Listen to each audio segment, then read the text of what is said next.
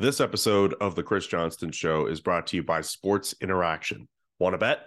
Then get in on the action at Sports Interaction. Whatever your sport, Sports Interaction has you covered. Bet pregame, in-game, or on one of our many unique prop bets. Head to sportsinteraction.com/STPN, or in Ontario, download the app now using the QR code at the bottom of the screen. 19 and over, please play responsibly. I know that some in our audience know the finer points of hockey. The Chris Johnston Show. We are your friends. The biggest stories, bringing you inside the game. What did you hear? The Chris Johnston Show. Powered by Sports Interaction. Wanna bet? What is going on? Here's Chris with your host, Julian McKenzie. Part of the game. I'm looking forward to doing a podcast with you where you don't have to look down at your phone checking a trade, CJ. You made it. We made it.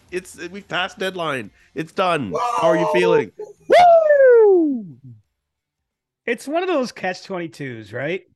Because we can't deny how fun the last few weeks have been. Yeah. This has been awesome in the hockey world. So much buzz, all the top teams loading up. I mean, this is storylines galore and just sets the stage for interesting games down the stretch. But man, it's a punishing couple weeks professionally, and then the last few days, not much sleep, a lot of time wired into a chair in the TSN studio. It was lots of fun, as I say, but I consider it the Mount Everest of my work year, honestly. That is the summit. I mean, the playoffs can be busy and long, depending how much travel there is. There's other periods of the year that are taxing, but nothing compares to deadline. And so today I stand at the summit of Everest with you, my friend, and it's nice to be here. Appreciate you saying that, but also you are technically sitting in a chair, but that doesn't really matter. We made it. We made it. We got pounded by a snowstorm in Toronto, but we made it. Man, it's really funny that we're on different coasts of the country now, because if you're getting some of that snow, there's a chance that I would be in a place that would be getting that too. It's the sunniest day imaginable in Calgary at the morning we're recording this. It's always sunny in Calgary. I think always sunny. That's an underrated part of that city. I know that the temperature does all sorts of wacky things, including getting really cold in the summer months, sometimes unexpectedly warm in the winter months for periods, but it's always sunny there, and that's nice. Yeah. I'm sure we can touch off on whatever happened with Brad Treliving, but there's a lot of stuff we got to get to with trades. But I do want to stick with the TSN experience for a second, because this was your second time doing trade deadline day with the boys. Even though it was a bit of a slower day, what did you make of the experience again, hanging out with Gord? By the way, I should mention, because I don't know if Gord Miller listens to this podcast, I got to meet him the other day, and I made a little bit of a mini faux pas. I commented on Mike Johnson's suit, and I didn't say anything to Gord. I think he took that personally. So I just want to say for Gord, you looked really nice doing the show on Friday. I just want that known for Gord, so that way he doesn't come chasing after me next time we meet. I just want that said. That bookends nicely with one of the fun chirps that went on yesterday, because both Mike Johnson and Gord Miller called the game in Calgary, Leafs Flames, on Thursday night. They flew a red eye overnight to Friday morning to Toronto, and then came right into the studio, more or less. I think they might have stopped by home quickly for a shower or something, but and so that's pretty heroic work. And we were over on our little Trade Breakers insiders desk, and where Gord was sitting, we kept saying, "Isn't it amazing that Mike Johnson flew overnight?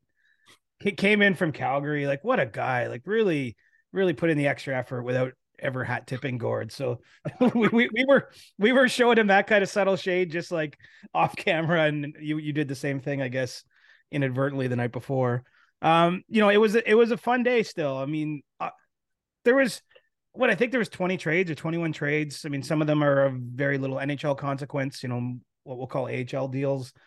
But no sizzle. I mean, John Klingberg, it's got to be the biggest name moved, and even he goes for a 4th round pick in 2025. So, most of the action had happened in the days and weeks leading up to the deadline, really the last 2 weeks, especially. But we had a good time there. It's a lot of fun working those guys. It's even cool just to sit with Bob McKenzie for 9 straight hours. Just some stories come up, maybe we're texting this agent or this GM, and then there'll be some old story. It is actually a lot of fun when I step back. I mean, there's some stress associated with it, because you always feel like you're missing something. You're trying to stay on top of things, but it's a pretty cool experience. I think that I was trying to figure out. I think that was my 11th different trade deadline show between Sportsnet and TSN. 10th or 11th. 10th or 11th. I can't remember a lot, but it was we made the best of it. I still think there was a lot of interesting things. I thought Bruce Boudreau was awesome too. By He the was way, amazing. I thought like he might have been, as someone tweeted, the best transaction of trade deadline day was TSN acquiring Bruce Boudreau. Between some of the skits he did, some of the stories he told, I really like to. I don't know if you saw, we did the fake draft lottery. Yes. Like mimic the way it goes down with the NHL. We had, Jeff O'Neill playing the role of Bill Daly. And I did hear from some people who work for teams as that was going on, like that they were like actually getting excited in their war rooms, like watching that, just seeing where their team ended up. Cause they did actually conduct like a legitimate lottery. Like we didn't just pick like Vancouver is going to get Connor Bedard because that might be good for fans on the West Coast. They actually they simulated the lottery based on current odds, and it was Columbus who ended up getting the first overall pick. They even they had Connor Bedard on and they asked him about it, which was kind of funny.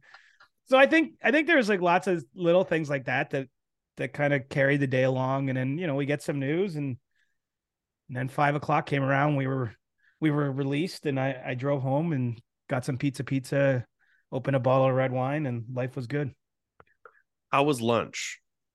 Lunch was really good. Although there was a bit of a controversy because I got not the order I placed. No. What did you get? I got pulled beef or something like that. Oh, you got the one I picked. Which funny. I think that was second when I crowdsourced my lunch, and it actually was really good. So it turned out okay, but I polled the people. I think we got like 5,000 responses. I submitted the lunch order that the people suggested, and I got the second place one, but it was excellent. How the did food you was not good. Get your lunch? Well, I did get lunch. They just, I don't know, maybe there was a mix up. Like they deliver everyone. Basically what it does, we put those orders in and then everyone gets a bag with their name on it. And there's, cause there's like a little salad and whatever plus. And when I open mine up, like maybe someone just put the wrong one in there. Like, I don't know. It was fine though. It tasted really good. So you didn't think to be like, hey, I got the wrong lunch. No, because I wouldn't even know where to do that. Like whoever delivers that, they deliver it like off the set basically. And we're supposed to be on the set most of the time, unless you have to leave for a personal reason. And then, so I just went and grabbed my bag. I came back to the set. I opened it up and that's what it was. So, I mean, what was I going to do? I was totally fine with that option. So I think, did Jeff O'Neill steal your lunch? No, I think O'Neill's eating healthy these days. Oh, good for Jeff. Because there was a pure salad option. And I noticed a few people on set got that, but then there was others like me that were just eating one of everything put in front of them. Hey man, well, I had a breakfast sandwich in the morning when I got there, which was pretty good. Look, no complaints with the food, man. Seriously, like they had a whole snack table. I did have to sit and work for most of the time. Like some of the panelists, depending on what they're doing, are kind of in and out, and so they literally have to go backstage for a period of time. And so if I had that kind of job where you actually had to like sit off stage for an hour, I probably would have eaten everything, but I didn't have a lot of opportunity to get backstage. So, all right, enough about food and the experience. It's so much fun though. It's honestly, fun though. It's really fun. I think that has to be the takeaway. Is like we make fun of ourselves. Obviously, you saw our crappy for Connor, man. Crappy for Connor, be bad for Bedard. you saw my outfit. Wait. Someone on Discord asked if you could wear the outfit. I know I asked too, but can you explain to everybody why you're not allowed to wear the outfit? So here's the real story of that. Yes. This is James Duthie's project with his buddy Lester McLean, who does, I think actually like musically makes this happen. But James, I believe, wrote the lyrics or most of the lyrics of that song. Lester composes the song and like turns it into an actual music video, right? But it's James's project. Like James was the one who texted me and was like, CJ, can you come in on this day and we're doing this thing? Yeah. So I'm just saying, like, that is like fully James's baby. And then we get in there and he told me to wear something country-ish. So I actually wore the red and black sort of check shirt you've seen me wear a lot on the pod. Mm-hmm. I didn't have a cowboy hat or anything. So I thought it was going to be more of a country. And he gets in, he's like, nah, this isn't the right vibe. And he had a whole wardrobe of clothes there that was like rented from, I presume from somewhere that didn't belong to TSN. And James Duthie actually selected that shirt for me in the hat. And, if Jimmy, as we call him, tells you to do something, I'm still a new guy. Like I'm a second year TSN, but I'm still sitting at the front of the bus kind of thing. I don't have a lot of tenure. So he told me to put that on. I put it on and we went and made, that's how it came to be. But I, of course, then had to leave the clothes there because they were rentals. And when we did it, honestly, we probably ran through that song 10 times. I gotta say 10 times. Because obviously the camera people moved around. They got, at one point, maybe there was actually a point where they did close-ups of me. Like a lot of them didn't appear in the video, or like of Cheryl Pounder, who was on the drums, or Dregs on the keyboard, Pierre LeBrun. And then, so they were doing different things, but they just kept playing that song. And we were all like singing along to it because they wanted, if any of the shots like had you in it, that you'd be like singing to the words. Right. But I'm not kidding. For the whole last week, that song has been in my head because I heard it so many times. It is oddly catchy. It is. Connor. Red Kissel made a cover of it already. Don't be no honor. Wait. I have another question. When you were like on set, like with your ukulele, were you like trying to? Do you know how to play guitar, ukulele? Were you like? No, but I was trying to like strum along the way I assumed someone would play it. I mean, I was goofy sometimes too. There was some when we did that line that popped like Connor. There was some where I actually took the ukulele and I was like doing that, and Cheryl Pounder was doing it with her drumsticks. But that didn't make the final cut. But we were trying to like, I don't know. We had fun. Honestly, and do you know what the worst of it was? The day we were recording that actually was the day the Patrick Kane thing was finally coming to a head. Oh. And so at that moment, the Patrick Kane trade wasn't quite breaking, but was like in the process of breaking. So like, you had Dregs and Pierre and I on set, and we're all trying to like work, also do this goofy thing. I mean, it was funny. Even actually the Bruce Boudreau one. Did you see the one where Bruce came in and yelled at us? That's my favorite thing of the whole day. And like, there's like a particular moment where he's like, LeBron Johnston, break some effing trades. I laughed my ass off. That was amazing. Oh my God. So he did it. I don't know how, I mean, who cares? It's all behind the scenes shit. Yeah, whatever. But he did that. Maybe he did like 5 versions of the rant. It was totally unscripted. It was a spoof off of what he had done that appeared in the 24/7 episode when he was the Capitals coach. Yes. And we just, stood there and let him do it. But like, I thought it turned out hilarious. Like even the Gino Retta line where he's like, Gino, you don't even have a chair. And then like Gino's face, like that was totally unscripted. And I just thought it was perfect. It was awesome. Is it true that Bruce apparently at times like obviously in the actual 24/7 clip he says the F word, but on set with you guys he would say freaking, like he didn't actually say the F word at times? At times he said the F word, but then like he actually said like or F, but then he did start swearing more. Like the very first one he did, like the very first take, we'll call it, he came out and he didn't swear, and they're like, man, Bruce, we're gonna need a lot more F-bombs, man. And so like eventually he got more into it and he was dropping the real F-bombs. I felt like I was in a dressing room. Anything else from that day you want to mention that we want to get into? This is really fun to just this is hilarious. You got to look, if you missed our coverage on TSN Trade Center, you got to find the Bruce Boudreau video. I'd encourage you to look up Bad for Bedard too. Yes. Some people found it cringy, some people found it funny, whatever. We're just having fun. At the end of the day, like I appreciate the production value that went into that. Like that was not that took a whole day of like filming, and then obviously behind the scenes. I don't even know how, like producer Nick would know more about this, or Jesse Blake. I don't even know how they put that together, but I would consider it was a lot of work. The thing about the Bruce Boudreau one is we taped that like Thursday night, maybe 6 o'clock or something, or 5 o'clock. And like they had that turnaround by Friday morning. So anyway, lots of people put lots of effort into it. And again, I just think it's a day to celebrate hockey and everything going on. And it was a lot of fun. I'm glad. I hope I'm back next year. Yeah, I hope so too. We appreciate all the work that you've done, and everyone else on TSN as well. A bit shout out to the Sportsnet crew as well. I'm sure their show was good too. But I'm it's a really long day for everyone to work, and we appreciate your efforts to provide all that sweet content.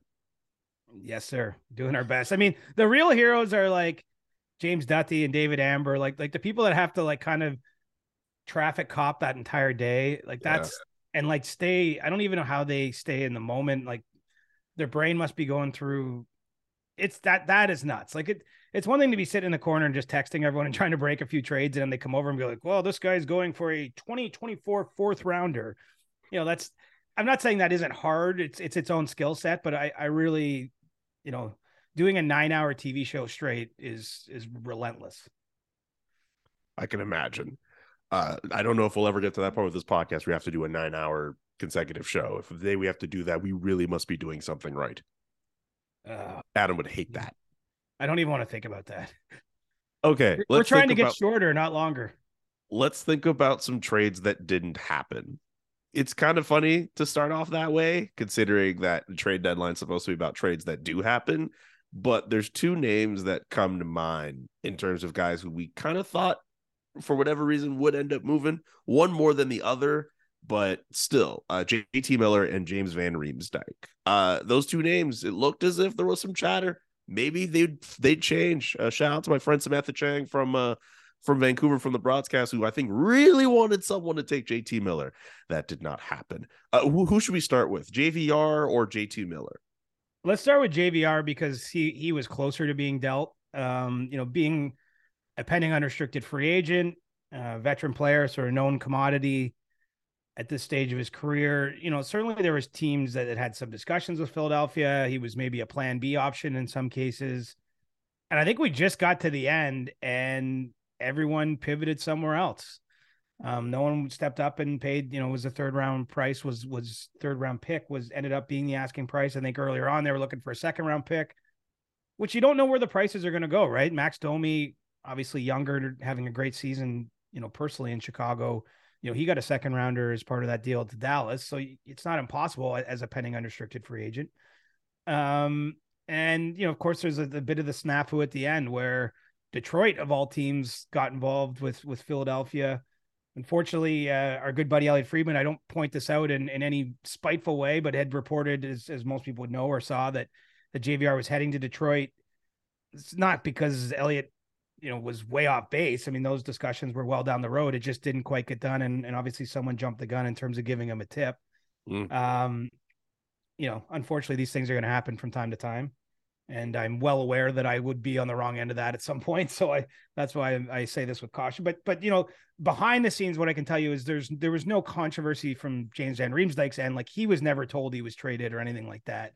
I think Detroit got close. They needed to make another move in order to make the money work or to make that situation come together, and time ran out. They just couldn't get it done. So, excuse me, I'm going to sneeze here.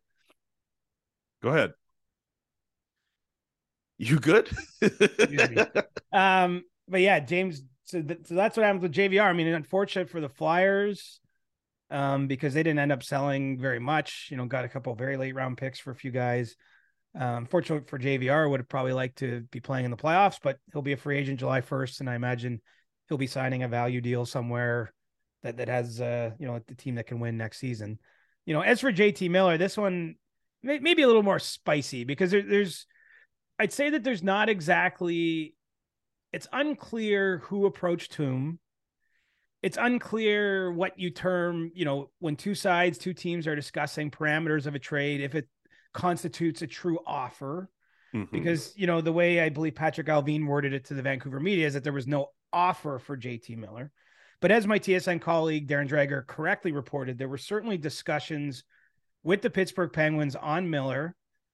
There was discussions earlier in the week, and there was discussions again on Friday, on deadline day itself, about what that trade might look like, how it might be. I think that Pittsburgh at least floated the idea of 2 high draft picks, maybe even 2 first rounders, if that would work. But the trade never got to a point where it was going to happen. You know what I mean? I think it's a little like, my report a few weeks ago on Erik Karlsson and the Edmonton Oilers. I mean, there were discussions. There was some mutual, I guess, will to potentially make a move, and they explored what would work and couldn't get anywhere with it. I think it's a similar kind of thing with Miller. What's interesting here is Pittsburgh made a bunch of sort of interesting moves. They didn't have a lot of cap room, so they're shipping players out and losing Kasperi Kapanen on waivers, bringing in Dmitry Kulikov, bringing back Nick Bonino. And I think that they were trying to maybe see if they could do something bigger in order to make the Miller move work. And this is why I know it was at least serious enough.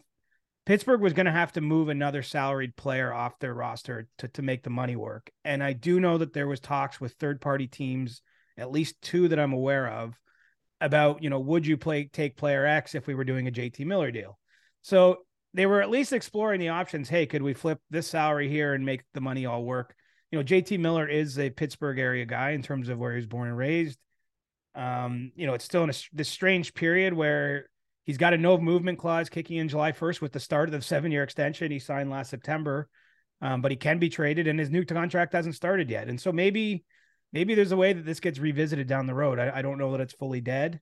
Certainly Patrick Allvin thinks he'll be able to make some cap related maneuvers in the offseason. At least that's what he told the media after the deadline passed. And so ultimately that trade didn't happen, but there was legitimate smoke that those teams were talking. I think that there's some doubt from both sides of the table, though, how serious each other were. I mean, this is kind of part of the game, right? It's a bit of a tango at the deadline. And so if you heard JT Miller rumors, that's as far as I can tell where they came from.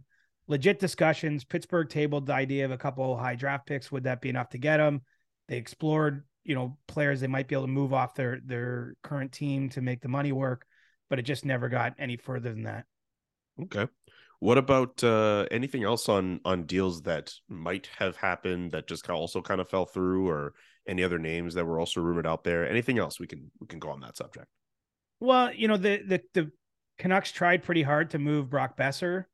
I think maybe in the weeks leading up to the deadline, maybe more than just the deadline day. Certainly teams had some interest. I think that there's concern about the 2 years remaining beyond this one on his contract and wondering if Vancouver might retain salary. So I think that's something that we'll have to watch again down the road. Besser's actually had a pretty nice uptick since Rick Tocchet took over as coach. He's playing more. He's put up more points, been back a little bit with Elias Pettersson, which has no doubt helped his production. But I think that will be one of these storylines that now carries into the offseason once Vancouver's done playing, is if there's a way to move them when you're just a little bit closer to the end of that deal. It's the offseason. There's more maneuverability maybe generally around the league. Joel Edmondson was another one in Montreal who, only got back. He's had a lower back issue. It missed a month or 5 weeks of play. Played the night before the deadline, Thursday night in Los Angeles was the first game he played in that amount of time. Certainly teams were looking at Edmondson. I think like the idea that he is signed for next year. Montreal all along, I think that there was a time earlier in the season where they were confident they were going to move him by the deadline. The injury didn't help things, of course. I mean, there's other defensemen out there. They're more known commodities in terms of what they can bring this year. I think teams that called the Canadiens at the deadline wanted more information on the back injury, that, there's concern that you're bringing in damaged goods if you're a team trading for that player. And so, I do wonder if the Canadiens revisit that in the offseason, or certainly potentially by next year's deadline. I mean, we'll see how competitive Montreal is a team next year, but I think they're still probably got a little ways to go. So, he'll be someone that's probably moves again down the road. So, those are a couple of the other names that I think floated around in this period and didn't move and still might move. And there'll be others. I think that, this was a pretty crazy deadline, all things considered. We just had the star and moon, like everything aligned, right? You had all kinds of very committed buyers. You had several completely committed sellers that are, there's going to be some bad lineups down the stretch, man. That Chicago lineup, Anaheim. There's going to be some interesting. Arizona. I don't know what's left of Columbus. I did get a kick out of the Blue Jackets putting out the tweet about like Jonathan Quick. It was a quick time, but so I like the social teams. I think the social teams had fun with it much the same way we did with our trade deadline coverage at TSN. So, those are some of the other things. I guess the Canadian teams, it's hard not to pronounce this a successful deadline. I think in Ottawa, Edmonton, and Toronto for me. The Senators getting Jacob Chikrin at the price they did, I think is a nice piece of business. That team, one of the hottest teams in the NHL right now, and still facing uphill odds to qualify for the playoffs, but it's not impossible. This is the first time they've been buyers in a number of years. I just think, watching Brady Tkachuk is one of my favorite players in the league right now. You're seeing him on a different level. I think, he scores a goal they had a big back-to-back against Detroit earlier in the week, and he's given the flex, right? You're seeing him score big goals in the Rangers game.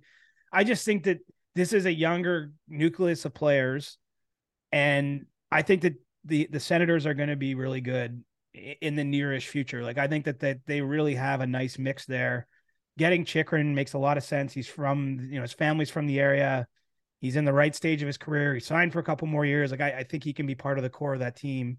And so I think that's a really nice deadline for Pierre Dorion. And who knows? Now we'll see, whether it's them or Detroit or Buffalo, which, who can push and maybe grab one of these spots that's just sitting there, especially with Washington becoming a seller and seemingly out of it.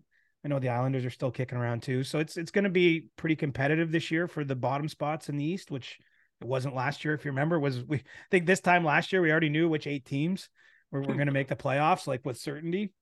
In Edmonton, so much pressure, as we talked about, on Ken Holland to get Matthias Ekholm.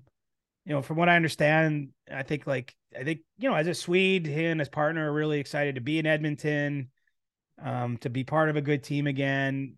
His first game against the Leafs just went so well. I just think that the vibes are good in Edmonton right now because they were able to get, a big addition done, big piece of business done. Also getting Nick Bjugstad from Arizona at the deadline helps. And then, the Leafs extremely busy. They get 6 new roster players, turn over 33% of their playing roster in the couple weeks leading up to the deadline. They've left room now for Matt Murray to be activated off LTIR, to sign Matthew Nyes when his NCAA season ends. And, I think the real challenge now for the stretch run for Sheldon Keefe is figuring out how to make these parts work, finding the optimal lineup out of, a lot of new faces and new skill sets, and just trying to figure out how to blend that and make that happen. But, for the Leafs, they didn't give up their top prospect, Matthew Nyes. They ended up trading net 1 first-round pick because they got one back in the deal for Sandin, and still managed to add all those pieces without really taking away from their most valuable things to trade. Maybe arguably Rasmus Sandin is potentially a big loss. We'll see what becomes of his career in Washington with a little bit more opportunity than he got in Toronto. But, I think a nice deadline for those 3 teams. I don't mind Winnipeg's deadline. You kind of just wish might there have been a little bit more out there, but I do think the Nino Niederreiter edition in particular is kind of sneaky good because it's a 2nd-round pick and it wasn't a rental player. They get Vlad Namestnikov on the cheap. We'll see if he can bring something. Calgary, we just know they just weren't going to give up anything serious. Vancouver didn't sell as much as they'd like, and Montreal didn't sell as much as they'd like. I mean, some of that was beyond Kent Hughes's parameters, but with injured players and the like, they just didn't. They weren't as active at this deadline as they would have hoped. Great run through all the Canadian teams. Do you have a winner and a loser? That was a stream of consciousness there. That was just you just going off the dome. Like you just went off. I got into the trance, just like you just went in, man. You dropping some bars. That's what you call bars. I can't wait to be goofy with you on Monday. Oh, Monday is going to be fun. Do you have a winner and a loser for deadline day? I think Carolina is probably a loser for me, just because they're the only one of the teams right at the top of the standings that didn't take a big swing. Now, that wasn't for lack of trying. It's not a criticism of their front office. They were in big on Timo Meier and San Jose went with New Jersey's bid. But I think even the fact that it's the Devils that get Meier, just with those teams kind of locking horns in the standings here for the rest of the regular season, potential playoff matchup could be in the offing depending on how things break. That Carolina also saw the Rangers go all in the same division. So I think not doing bigger business than Jesse Puljujarvi and Shane Gostisbehere, makes them kind of a deadline loser. Now, as we know, teams that are active at the deadline, it doesn't always work. Like what the Leafs strategy here, we might end up saying at the end of the year, it just was too many new pieces to introduce and they never got it together after that. I mean, it's an unknown thing, but that's, I would quantify them a loser. At least for me, just because there's so much opportunity there. This team has been knocking at the door. I feel like you maybe wanted to give them a little bit more to have a push, and especially a scorer, right? I mean, let's not forget they lost Max Pacioretty, who was meant to be kind of their deadline addition, someone who can put the puck in the net. And so, I just think that Carolina might have some regrets about this deadline moving forward.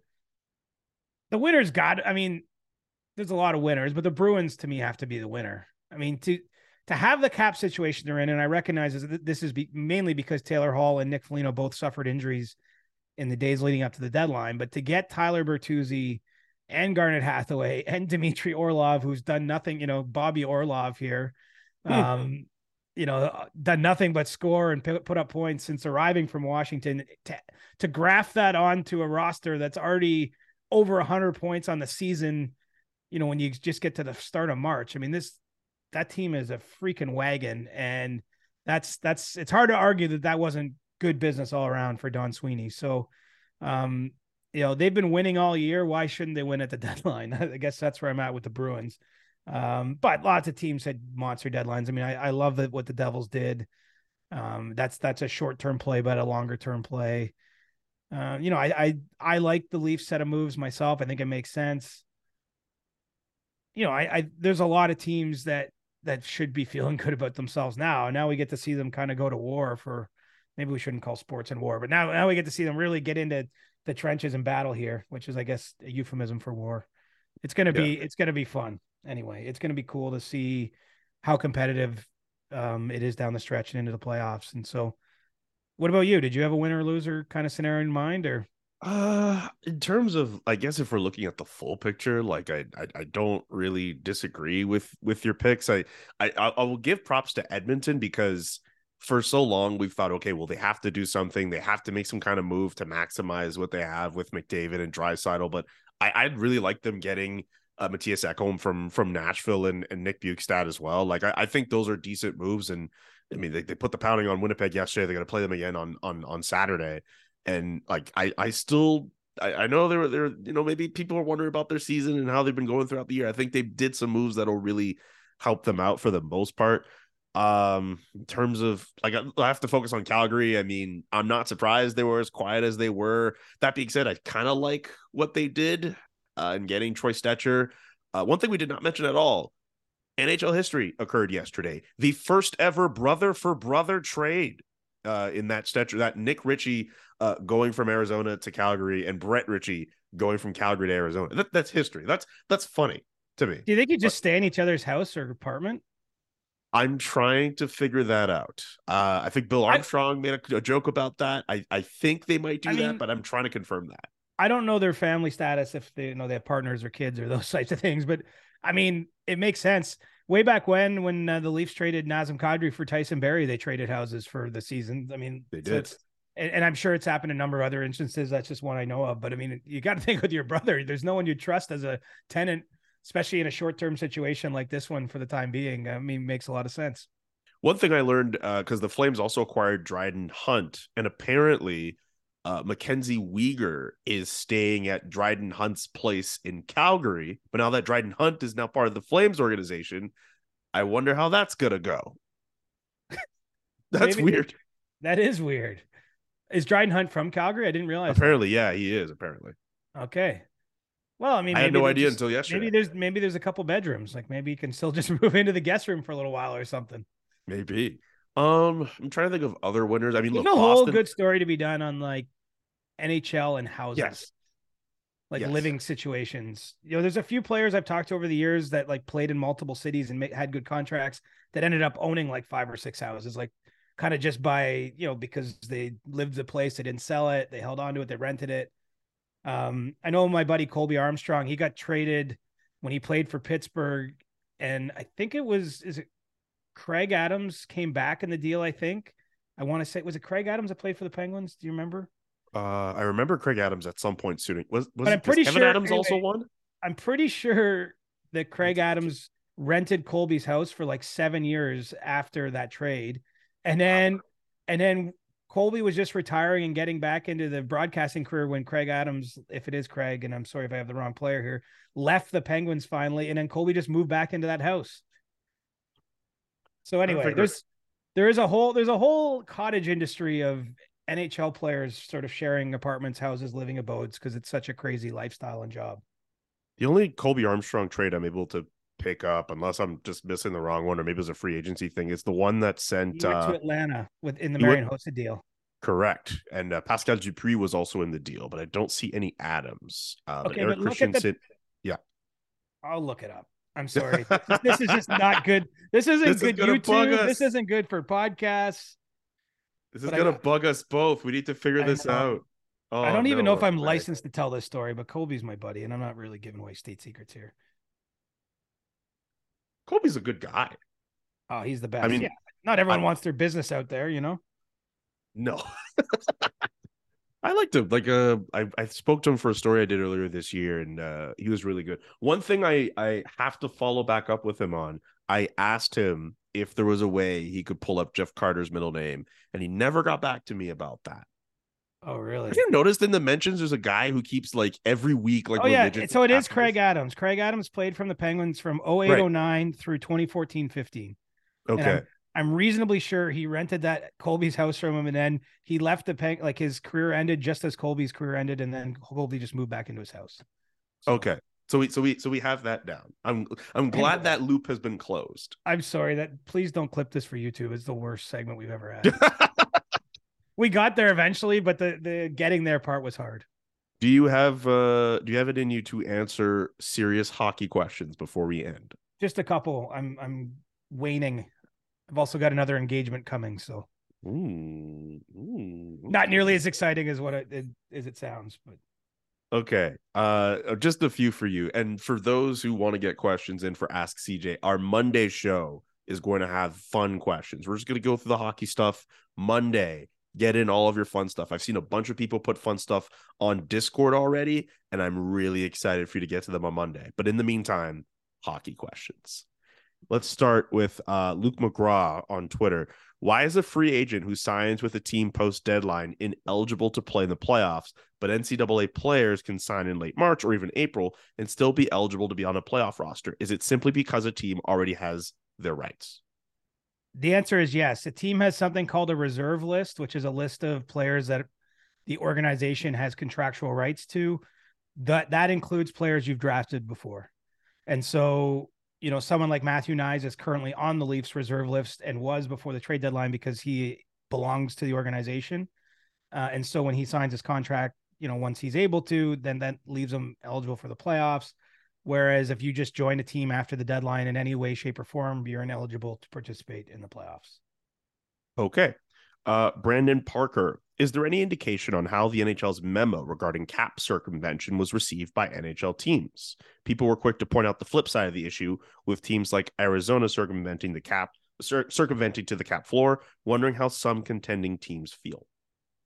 Well, it's not just contending teams. I think some of the teams that had players that fell under that umbrella weren't happy about it.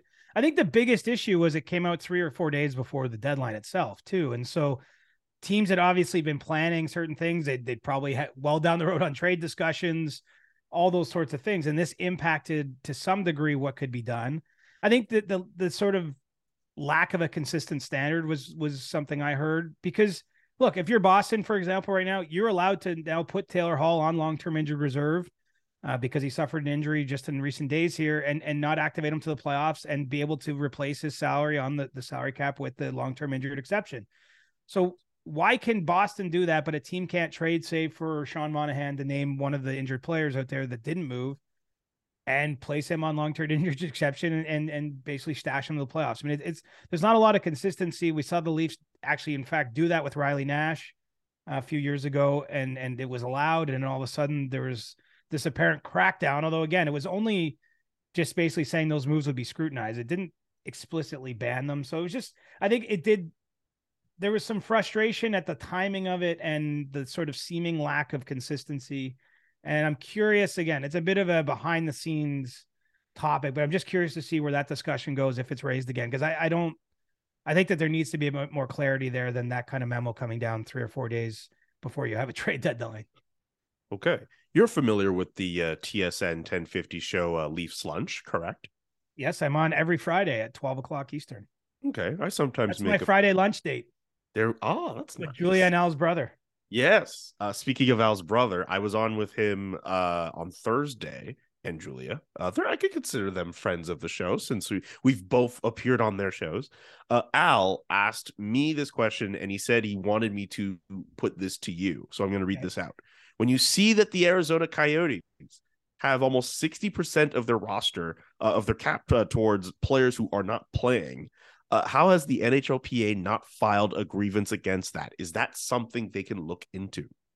I mean, they can look into it, but the Coyotes haven't violated the rules. Like they've probably arguably violated the spirit of the rules, but I'm always one, like, I love when teams get creative and find ways to jam players in under the cap and to make the most moves they can to be successful. I mean, this is kind of the antithesis of that. It's the opposite, but it would be a double standard of me to say the Coyotes can't do this. I mean, they're finding ways to game the system at the bottom end. I think teams should do more to game the system at the top end. The truth is, I believe we'd all be better if there was a little bit more looseness in the system. It wasn't such a rigid hard cap system. We know why that exists. We know how that benefits team owners, and it's a CBA negotiated item. And so the odds of it changing are long, but because there's so many hard parameters on the system, I think it forces teams to game it one way or the other. The Coyotes is going to be interesting. This has been their plan. Call up like the number of draft picks they have. It's obscene, the number of draft picks they now have. Those picks don't represent, I mean, they're lottery tickets. There's no guarantees, but this has been their plan, is to truly bottom out and amass an incredible amount of picks. They've done it.